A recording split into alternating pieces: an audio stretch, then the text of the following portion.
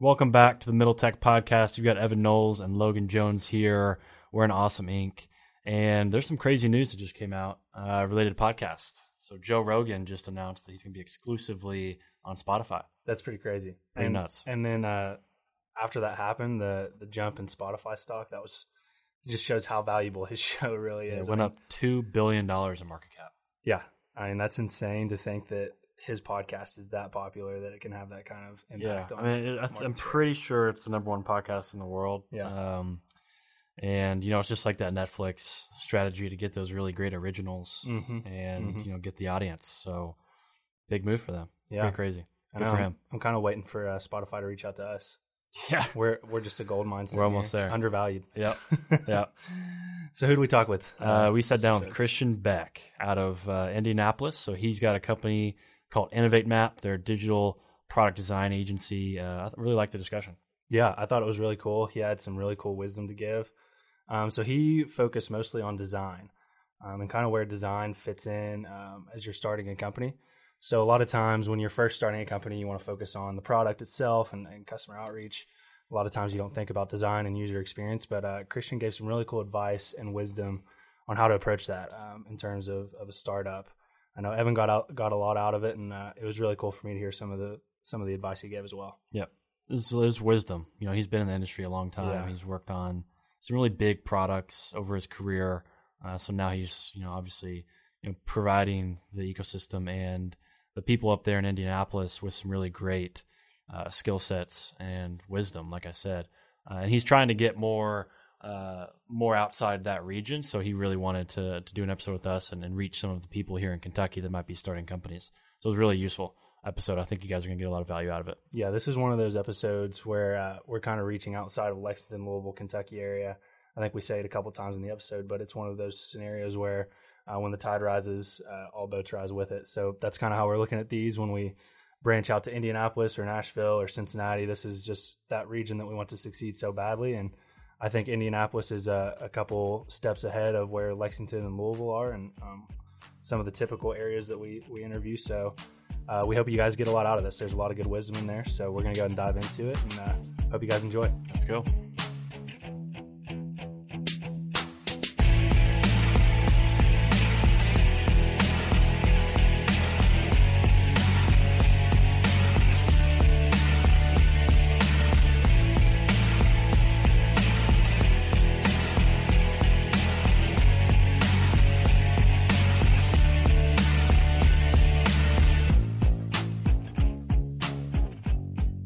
All right, we're here with Christian Beck.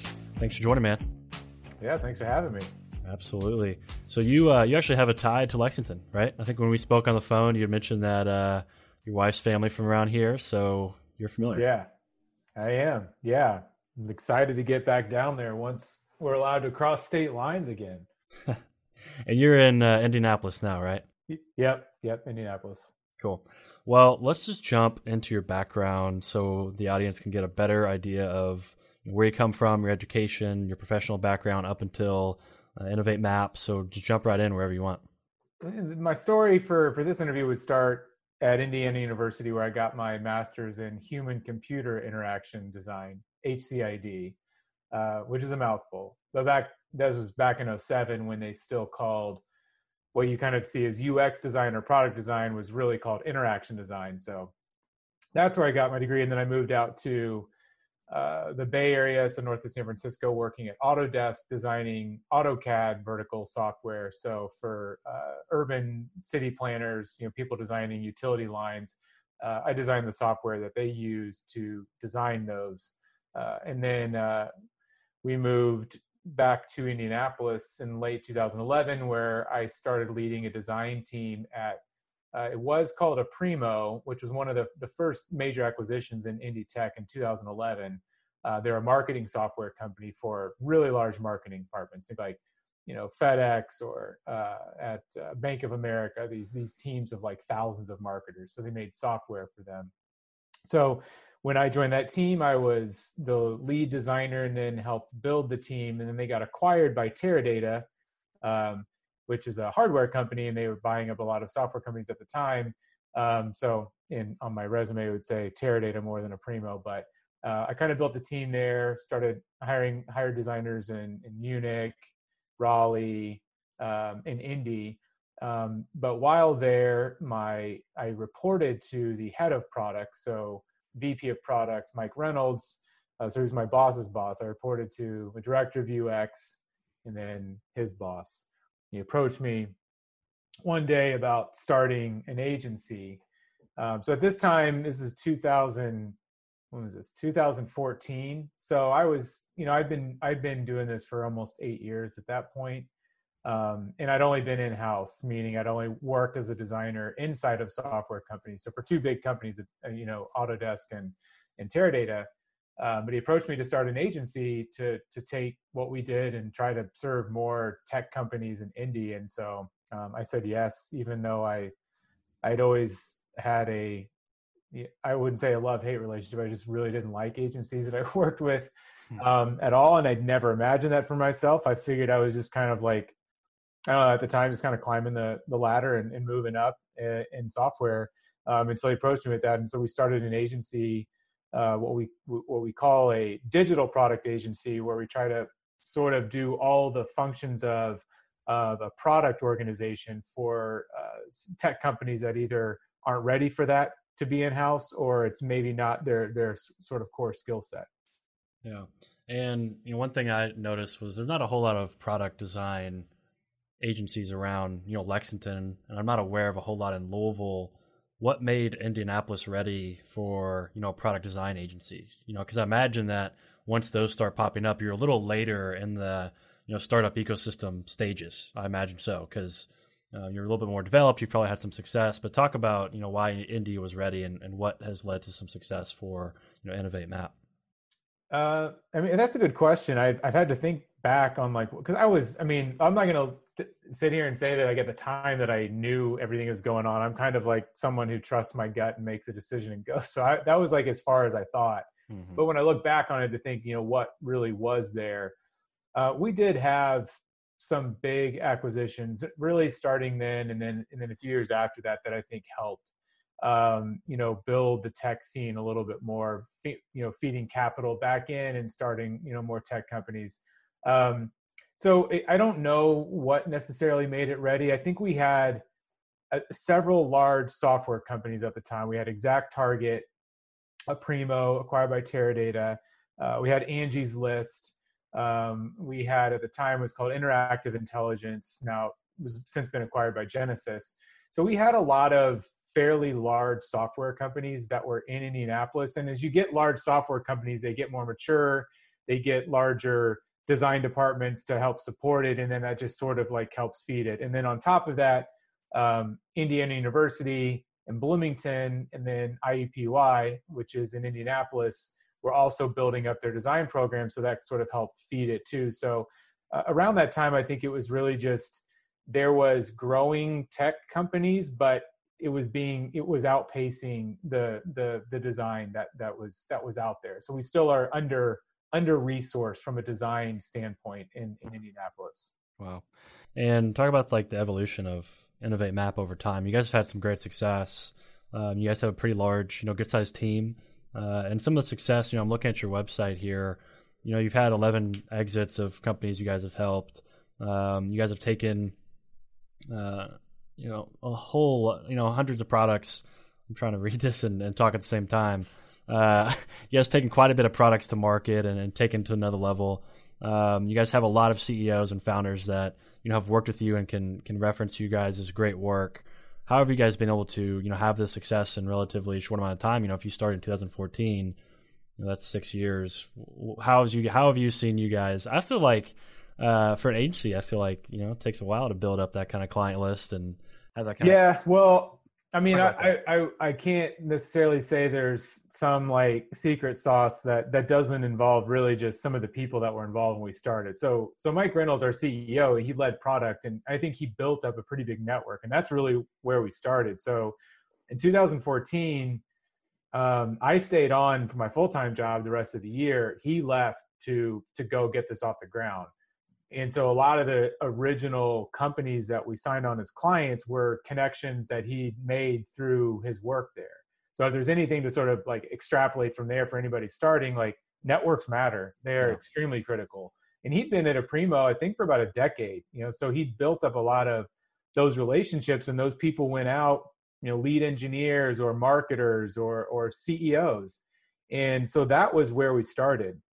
And what really happened was, one of the co-founders of Aprimo, Bill Godfrey, he was, after they exited, he took that and started investing in new tech companies. And so we kind of started working with a lot of his, sort of portfolio companies. And that's really how we got a strong start. So I wouldn't sit here and be like, there's some like growth hacking there. It's really just, it's all the value of networking and leveraging that to get started. But from that point, you do have to move outside of your sort of friends and family round of funding, friends and family round of clients or customers.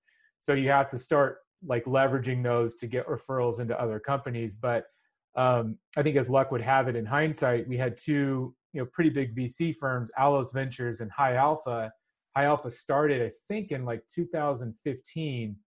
And so that capital spun up more startups to go along with it. So a lot of that stuff was happening at the same time that just kept feeding it. I think if those things didn't happen, we may have a different story now. But I think we kind of hit it at the right time where there's a need, and then some other things that were just sort of just luck, were happening at the same time. Yeah, I think that's the perfect answer. That's exactly what the audience needs to hear is network effects and networking, and building that strong group of people that trust you is really important, when you go into a new venture. At what level do you guys engage your customers? It varies, I'm sure. They come to you with different needs. Talk about, some of your different services and, how you guys make money in your revenue model. Yeah. I guess I probably should have started there too. So people know even what we do. So when we say we're a product agency, when we started, we still kind of draw this diagram now, and you may have this a little where you may not have like product agencies, even design agencies, but a lot of markets have development agencies, engineers, and then they have marketing agencies.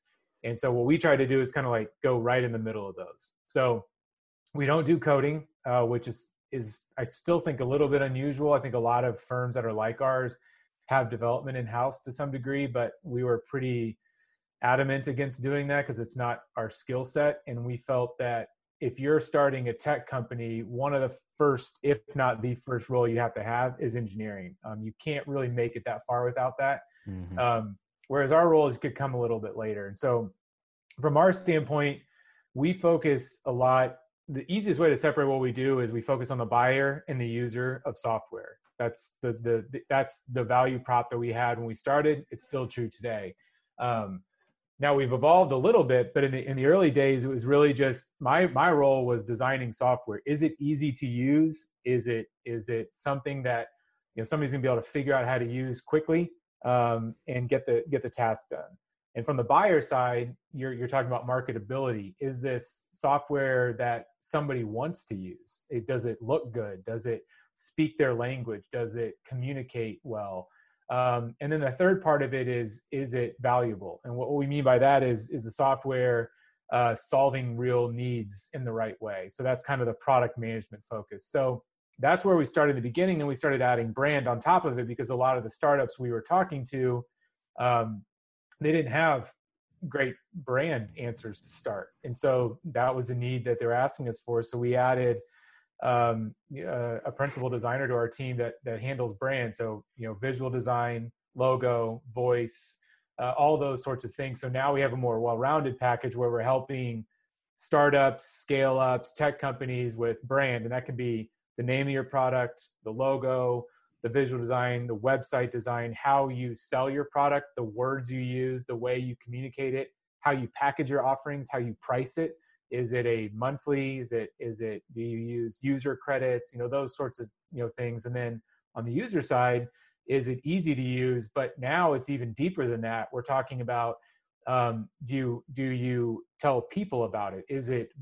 Can it go viral? And that's probably a loaded term, but is the design good enough that it is so good you'd want to share it?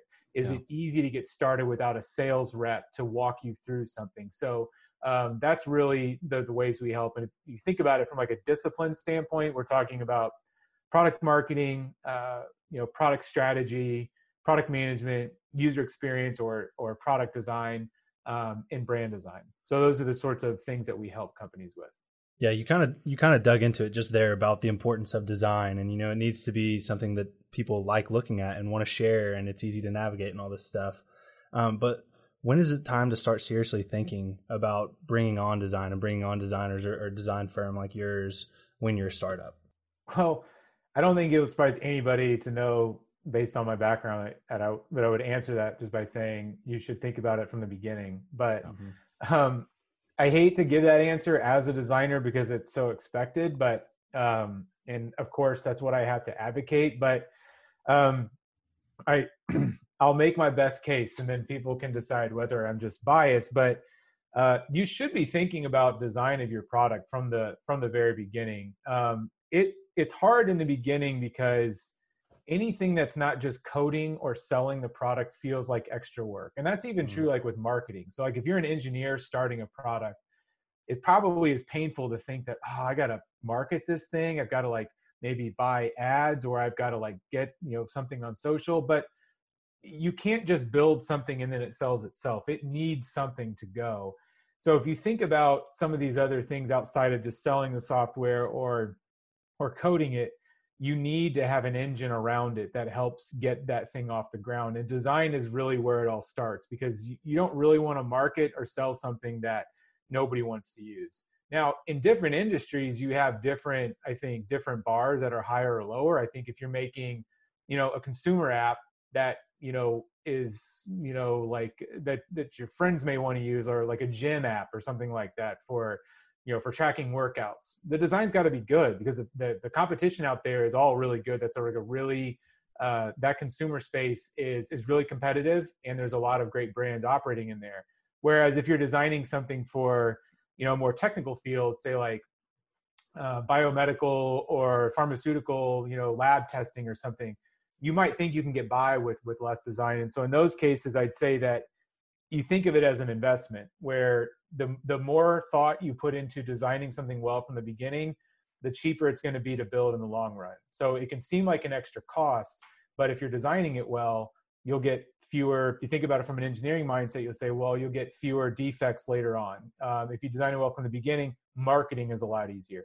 Marketing crappy looking products is really challenging. If you're in sales, doing sales demos from crappy looking products is really, really challenging. So design is really a facilitator on a lot of different things in your product, not to mention it'll be a lot more adoptable by potential buyers. Yeah. So there's like all these different types of design. There's user experience, there's branding, all this different type of stuff. How do you know which one of those to go after first as a startup? Is it you want to get your user experience down first, or do you want to build that brand up? Talk a little bit about that. That's a great question. I think that if I were to sort of prioritize those areas, I would be prioritizing the UX side of the design, because it affects the end usage right away, which affects engineering right away. That makes sense. Which then affects your sales demos. So you start there. Brand is a tricky thing, because I think about brands a lot like I think about like houses. So if you've ever I've been through a few houses in my life. And so I'll say that you sometimes have the first brand, which is like your starter home. And that might be you're single, or you might be married, and that's your very first house. But it meets your needs right then. But if you start building a family, or you get married, like all your needs change, and your needs in a house change. And a lot of times that starter home doesn't fit. You go buy a new house. So that's kind of the way brand works too with a startup, is like, it's impossible to figure out exactly what your brand's going to be early on. You just have to sort of deal with it at what makes sense for the moment. If you look at all of the great brands and look at them through history, they all evolve. Like their first iteration of things from Apple, or even more recent things like Slack or Airbnb, was vastly different in the early stages, not because it was bad or an afterthought, but because it fit what they needed at the time. So I typically advise that, on the brand side, I would wait a little bit to see what you've got. start testing things out as you're selling, because if you're selling that, you start figuring out what words resonate with people, what do people react to. That all affects your brand. But you're designing the actual product, that thing's got to work really well right away, and it's got to be easier to build. So that's where you need to start, and then you kind of layer on the brand as you go along.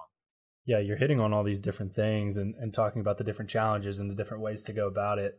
As a designer yourself, what's the one of those kind of silos that you consider to be one of the more difficult ones to get right? Which field of design or which type of design is hardest to get right? Yeah, like is it the user experience that's hard to nail? Is it the brand? Where does your brain go for that when you're thinking of what's challenging in that aspect? Honest answer, being a user experience designer by trade, so this could flavor it too, which is, I would say brand is harder. Not because that's not necessarily my forte. Like I get brand, I know brand, I critique the work that my team does, and I can critique what's out there, but to create it is not my forte. So that could be one reason why I'd say that. But I think it's the hardest with brand because it's super challenging to measure. You can't, you're never fully clear on how it's resonating. Now there's ways that you can do it, which we don't need to get into, but it's a really hard thing to do because it's emotional. So a lot of the brand work that you're going to do is going to operate on levels that are deep seated. They resonate with people like on a more emotional level. And then I would also say brand design is more artistic than it is than user experiences. So user experience, what I mean by artistic is you have like user experience design. You can test designs. You're designing for end states in mind. So especially with B2B SaaS software, you're typically designing tools that people use to execute things. So it's a little bit easier in that sense to understand what success means to you. Now, when you elevate outside of that and say, what's the brand around this? How should I be speaking to people? That's a really challenging thing because there's not as clear what a right answer is. And you can get these situations where, we're designing brands for startups and we'll actually craft like 3 distinct brands. When I'm using brand in this standpoint, it's logo mark. It can be a name, color palette, the way that you speak. Is it like cheeky and fun, or is it buttoned up and professional? That's all part of the brand. There's a lot of art involved in that makes it really challenging to figure out, whether you've like hit on the right thing or not. And, another question about what's the hardest. What's the hardest type of company to design for? Are they all about the same? When I ask that, I mean, is a consumer focused software company more difficult to design for than maybe a B2B SaaS company? Yeah, if I had to categorize it in that way, I would say consumer based is harder because your user base can be a lot broader and it's almost less controllable to some degree. Especially if you got like an app that can be downloaded, on an app store or something like that. It can be a little bit harder to figure out who your users are initially. Whereas again, in the B2B SaaS, you do have the luxury of operating within an industry that usually has norms or processes that are really well established. So I think in those cases, it can be easier. I mean, I feel weird even saying any of this is necessarily easier than the other, but if you were to sort of like qualify what's easier to design, when you think about B2B SaaS, there's a lot more patterns that you can start to reuse that you start seeing a lot of times. Like for example, in most B2B cases, there's going to be some need for some sort of reporting or analytics. How are people doing something, or how well is a campaign executing if it's software, or even if it's lab testing software, you need to visualize those results. There's a lot of reusable patterns in there that are pretty uniform. So if you design for one industry, you can take that knowledge into another. The consumer space is really finicky. You're not only designing for something, but you're trying to capture their attention to get them to use your app again. Especially if it's like a lifestyle app that they don't have to use at all. Got it. And so here's the question about, the world of software has changed dramatically, and it happened when you were graduating. The iPhone came out. So mobile experiences. When you look at, this is just a personal curiosity question, in the B2B software space, I use apps like Salesforce, HubSpot, Slack, a lot of these great, big, gigantic companies, they have great mobile experiences. How important is the mobile experience in the B2B SaaS space? And should you start with that as early as you can? Because one thing that I've noticed with a lot of, B2B enterprise SaaS is heavy desktop. It's heavy web-based desktop applications. But in your view, how important is it to start mobile as early as possible? That's a good question, and I'll probably say something controversial here, but I don't think the mobile friendliness of what you're doing in the B2B space is as important as everybody thinks it might be. It's a case by case basis, but a lot of those are built for the desktop because that's what someone's doing. Yep. What's a smarter approach to take when you think about mobile is figuring out what's different in a mobile context for how somebody's going to use it. So Salesforce is a great example. I mean, they have mobile responsiveness. They build tool kits that you can build on top of it that lets you go, mobile. But you don't just think about resizing the screen. You have to think about the context of what they're trying to do. I've used MailChimp in the past. Their mobile app is not great for making an email campaign because that's not what you're doing. It's more for checking the status of your email campaign, seeing like who's clicking and all that sort of. You might be able to send quick replies. So the whole nature of the MailChimp mobile app is different than what's out there. It's not just resizing things. And I think you mentioned my history. This is what the responsive web design movement got wrong was there's this movement of saying everything needs to be responsive so it can fit on mobile, which really ignored that your mobile needs are always different. So there's some apps that port really well, like Slack. I mean, that's just a mobile use case. So there's almost nothing in the Slack desktop app that you can't do on mobile. Yep. Email, pretty much the same thing. Calendar is very similar. But when you get to really technical B2B space, you need headspace, you need screen size, you need these sorts of things where you're sitting down to do your work. Where the mobile use case really starts to change if you're on the go or you're checking something. So I would be advocating for people to not just blindly think mobile, but actually analyze like what do we expect people are going to need in the mobile space. I think that's an important point. I think that might be something that some companies don't think about starting out, is that this doesn't have to be the same on mobile as it is on desktop. And we need to think critically about how are they going to use it on desktop, and do they need to use it in the same way on mobile, or what do they need to be accomplishing when they're checking in on mobile? And it kind of got me thinking about what are some of the mistakes, what are some of the pitfalls that you see companies falling in as it relates to design?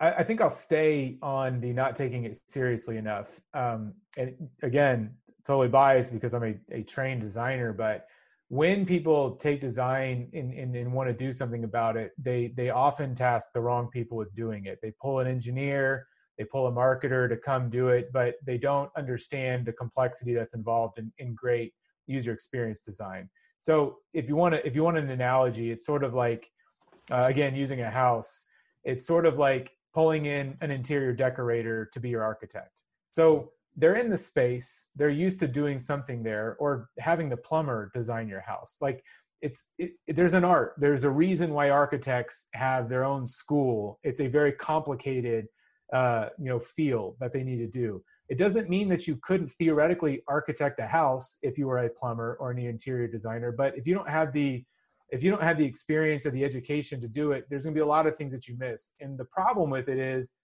the companies that are usually doing that won't know any better that they've made a mistake. So they'll hire the wrong person to do it. Now, again, if you think about like, if you ever gotten your car worked on and felt like if you don't know cars very well and you feel like you might be getting one pulled over on you by somebody because you don't know it, or that whole like you go in to get an oil change and they go bring your air filter and they always hold it up to your face and you're like, you need to get this changed. You're like, they're basically assuming you don't know any better. That's when I call my father-in-law, who's in Lexington, and I've called. He built Toyotas in Georgetown for decades, and so my wife and I, anytime we take our cars in and we feel like we're getting a runaround, we call him immediately, even as adults, and say, "Talk to him," and he'll do that. Now, you take that and you think about companies that read about design and they get it.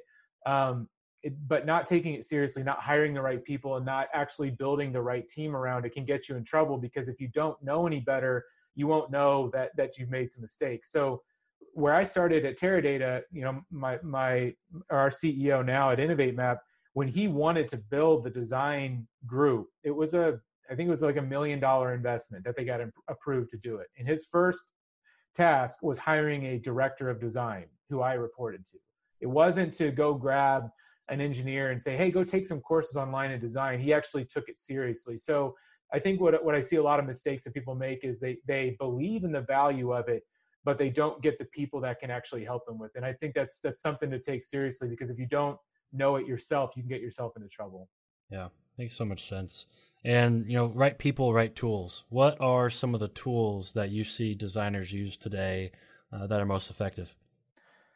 Well, I mean, the two predominant tools are Figma and Sketch, and there's a brewing battle in the design community about which is better, just like the Mac versus PC. It's probably before your guys' time, those commercials, but it was like, so there's a ridiculous battle on which one is best, but those are the two predominant tools right there. Yeah, I've been using Figma a lot. What's that? I've been using Figma a lot. I like it. Yeah. Figma is the most approachable of everything. You can use it. It's in the browser, so you can use it on any platform. I'm a Sketch guy. Before that, I was Macromedia. I don't know if anybody even remembers Macromedia before they got bought by Adobe.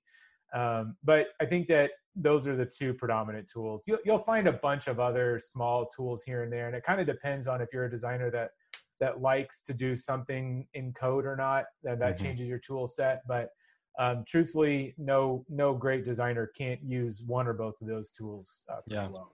There is a piece of software that I've become obsessed with, and I do actually everything in it now, except for when I can't do something in it. And it's actually called Miro. Have you heard of Miro? I have heard of Miro. Yep. Yes. I've been turning as many people as I can onto Miro. I love it. It's a great tool.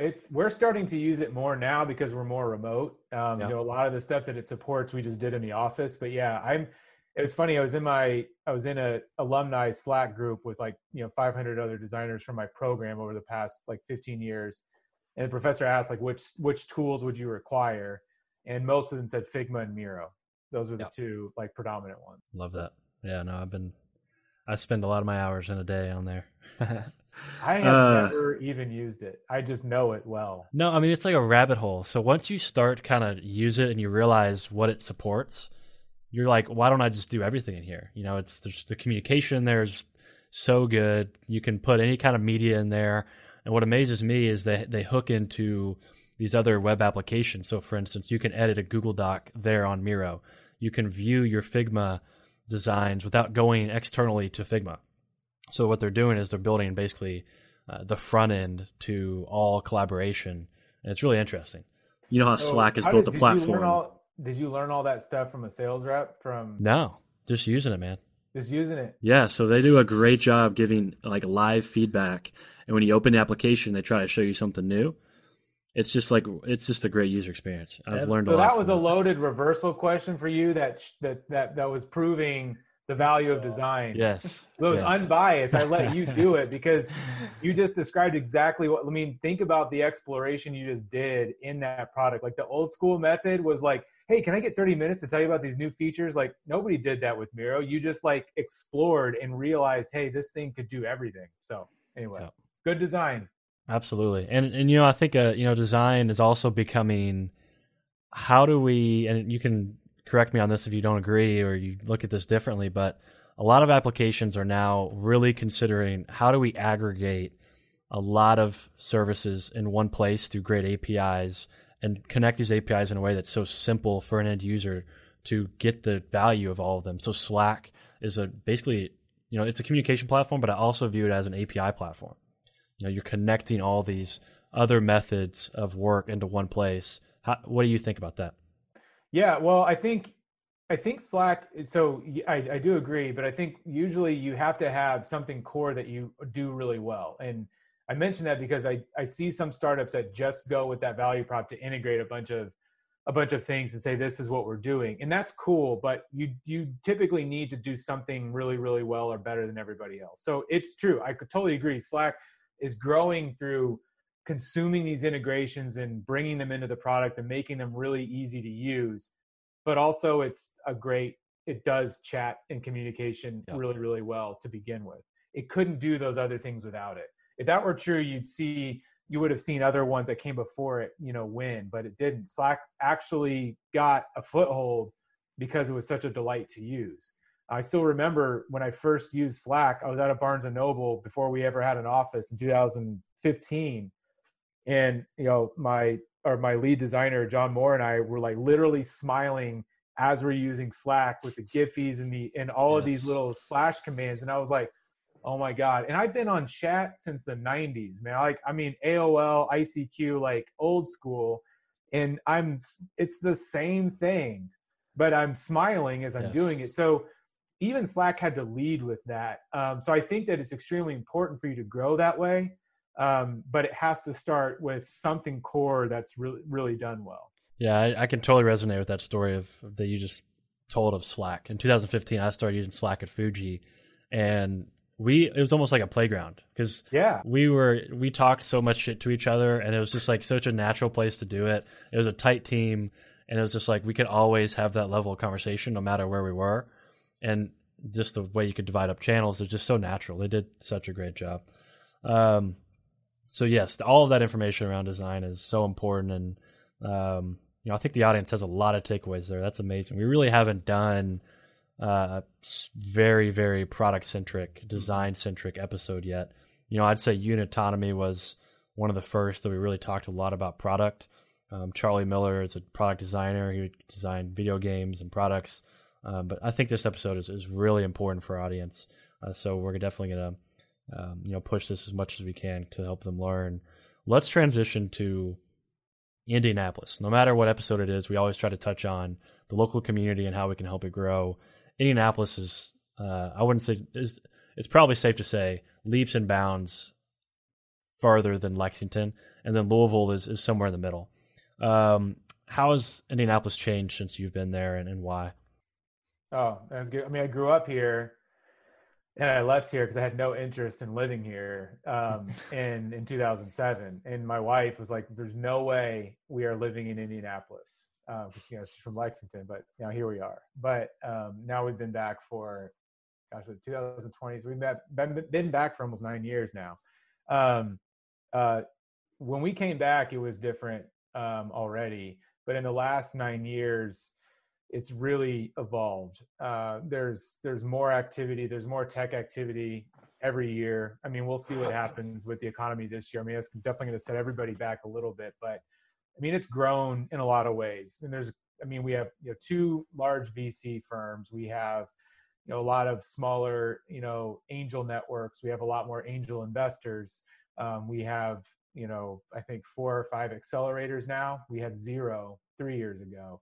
So a lot of this stuff is really growing. We have, sort of like anecdotal, but I see more graduates from the programs coming to Indy. Now, for me, I left right away, which is what a lot of people do. And they come back on that hero's journey to come back and take what they've learned. But Indianapolis is now big enough and a little more modernized enough that it's more desirable for people to come and actually, stay and work there. We have multiple neighborhoods that have sort of sprung up in the city to kind of like grow their own sort of mini communities, which I think is important as well.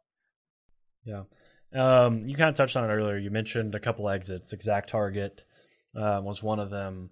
What does an exit, and you did briefly touch on this, but let's dig into it a little bit more. What does an exit like that do to a city? And take it another step further, what is it like having the Salesforce presence in Indianapolis? The biggest, the originator of great cloud software, just a behemoth in the tech space. What's it like having that presence in Indianapolis? On a day-to-day basis, it doesn't really affect me at all. I think if I'm being honest, sometimes you get tired of hearing about it. And you're like, you hear about Salesforce Tower. Oh man, my dad's law firm was in that tower when I was growing up, and it was not the Salesforce Tower. But now Salesforce came in, and it's like a thing. I don't even remember what the name of the tower was. Like nobody really talked about it that much. It was even before it was Chase Tower. Anyway, so yeah, we have the Salesforce Tower. So I go back and forth between being annoyed by it, versus being thankful for it. But definitely thankful because when ExactTarget sold for I think $2 billion to Salesforce, that created a lot of wealth. And not every acquisition does. I'm not going to list the ones that didn't do the same way, but Aprimo getting acquired by Teradata, and then I think two years later, ExactTarget getting acquired by Salesforce created a lot of wealth that got spread out into the city. So I already mentioned Aprimo spun up startups there. ExactTarget to Salesforce did the same thing. High Alpha came around. They raised a large fund and started their High Alpha Studio, where they spin up startups, but they also invest capital. Other people involved, I couldn't even list all of them. There's probably over a dozen companies that were started by somebody that came from that exit. But it's not just capital, it's experience. I try to avoid sports metaphors, but it's an appropriate one for this, where you think about like winning championships, at least at the professional level. I think in college, especially with Kentucky, you just have guys that stay for 1 year, but we won't get into that. At least in the professional level, like to get over the hump, you usually need someone who's been there before to kind of join you. Even LeBron with the Heat to win, he had to join up with Ray Allen after he'd won with Boston. He needed someone that had been there, that knew how to win. And that's really important with these exits. If you think that exits are kind of like quote unquote winning to some degree, you need people that have actually seen and gone through the grind and actually gone over the hump to actually see what it looks like, to see what it truly takes. Because there's a capital side that we need from those exits too. But it's really that experience for people that understand they were around for the ride. They might be, employee number 9, maybe they never were C-level, but they actually got to see from like selling out of a garage to selling from the 33rd floor, and they saw what it took to get there. So once they go exit, they've got an appreciation for how to sort of like take that knowledge and give it back to another company. So the exits beyond just the capital, which is obviously extremely important, really brings just a plethora of experience that gets distributed. And I think that's where Indianapolis has done really well.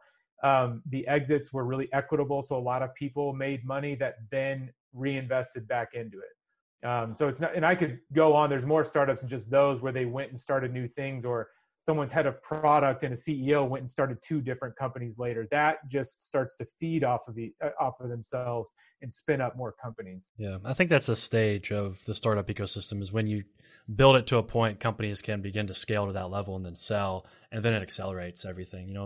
Lexington, had Extreme, 20 years ago, sold to HP, and that was for about $1 billion. And I'm not too aware of a whole lot of talent that came out of that, just from my experience being around. The company I'm at now, Avail, has some talent from that company. We have some advisors from that company, and so it's been interesting to learn about that whole Extreme story. And then Louisville had Zirmed, who we heard that story from. John Wilmoth had about $1 billion, $750 million exit, and then exited again a couple of years later for close to, I think it was $1.2 billion. So there's been a couple big exits, but haven't really seen a major impact. I feel like, could be wrong, I could be missing some things, but haven't seen a huge impact from those exits. So hopefully we have a few more of those. And in Louisville, there's definitely more promising companies that are marching towards that and have some really great revenue growth and large teams. Otoro is one that comes to mind. We need to get them on here. There's several others, but I think that's a stage that Kentucky has yet to see. And that's part of the reason why, this podcast is good, to connect the geographies, because I don't want it to, Indianapolis to be insular. I want to share knowledge and connect. So because it's a chicken or the egg. Like, how do you get success if you don't have anybody there? Like, you need someone to help bridge the gap. John Wilmoth is great. I mean, he was good friends with Bill Godfrey, and they've gone in on deals in Indianapolis, and so they share that experience. And I come here, and if I can make inroads for Lexington to share what we have, that's what we need to do. Like, you're not just going to get it out of nowhere. That's why making these connections to markets where there is, that experience is extremely important. And even accelerators or programs like Awesome Incab to even, gather that knowledge to start to back these companies to get them over the hump is really critical. Yep. What do you see Indianapolis needing to improve on? Indianapolis is doing great things, but there's always things that could be done better. What are some things you'd speak to Indianapolis and say we should do better here? Well, my nature is everything. So I would say everything can be done better. But I think what I would like to see happen is more risk taking. So on the investment side and on the product side, we still tend to be a little bit, it's hard to say we in like a metro area of like 1 million people, but I would say the industry still tends to be a little bit conservative with the way that they want to grow. So I would like to see some more risks get taken, and that starts at the investing level. It starts with investors investing in a little bit differently, taking more risk investment to fund companies that want to grow at a different level. You mentioned Louisville. One company you should talk to is Podchaser. Is sort of based out of Louisville, sort of just based out of the internet at this point. But they got a lot of investment without a lot of revenue, but they were able to show a lot of promise in what they were building with user adoption. And that's really rare to see in the Midwest, or the near South, whatever I call Kentucky. Nobody knows where Kentucky is. Yeah, it's that's really rare because, a lot of investors, they have their playbooks and they have what the formulas that work, and finding revenue growth is important. But what it does is it closes off opportunities for different types of growth. And Podchaser is a really great example where I think they're seeing a lot of great traction, but they also got Midwest-based investors to buy into that story. So if we can get more people to do that, we'll start to see people take more chances with the types of companies that they start in the industries that they try to disrupt. So Indy could do better there. We could do better on inclusion and diversity, but I mean, what city can't do that? I mean, that's an important cause for me and something that I think we have a lot of room to grow in, and there's opportunities there. But risk, it's also tied to risk taking too. It's taking risks on underrepresented, groups that haven't had a shot at the table. They aren't part of the good old club of people. So risk taking isn't just funding different types of things. It's funding different types of people where, again, sports, like taking a 30-year-old head coach, taking a risk on somebody who hasn't been an assistant coach before, sometimes yields pretty amazing results. And so I want to see a lot more of that happen. Yeah. Well, Christian, we really appreciate you coming on here and speaking this wisdom about design. Our audience really needs this, and we'll continue. I like the idea of us, working together to bridge, Indianapolis and Lexington and state of Kentucky. I think we should keep doing that. I think a common phrase that has come up in our podcast is a rising tide brings up all ships with it. We said that a couple of times here, and I think that applies perfectly. Bringing the expertise from the bigger cities that are doing things well. The more we can bring that into Lexington, we're not competing here. We're all part of a greater whole, and I think that's really important to realize that. Yeah, I mean, design is not talked about in Lexington really at all. It's still very focused on, let's just talk about how the fundamentals of building a startup and the steps of a startup. But you have to at some point get deeper than that and get the experience in the city, and then that experience will have to start taking the deeper dives into design. Yeah. And into the more intricate things of a startup. We can't just stay on this concept of we just need to talk about the general fundamentals of startups. At some point, we have to dig deeper. And we really, think this episode, can help with that. We'll continue to try to bring this stuff to this market because, again, in the circles that I talk with and just in general passing at some events, you never, ever hear anybody talk about design. And I agree with you. It's so important to talk about that. As a founder, when you start your company as early as possible. And it's just eye-opening how little of that is talked about here in Lexington. So thanks for coming on, man. Yeah, happy to do it. Happy to be on here. Thanks for having me. And I'm definitely happy to spread the design gospel. I agree. I want to, all that stuff is important, building companies, but we also need to set our aims higher and have higher standards for the stuff that we build. I think, it really starts with design. And product thinking. So I think we'll get there. And if you ever need me to come talk, you give me a platform, I'll talk about design anywhere. So I'm happy to do it anytime. So yeah, you killed it. That's an interesting idea. Awesome. Well, you enjoy the rest of your night, man. All right. Thanks, guys. Have a good one.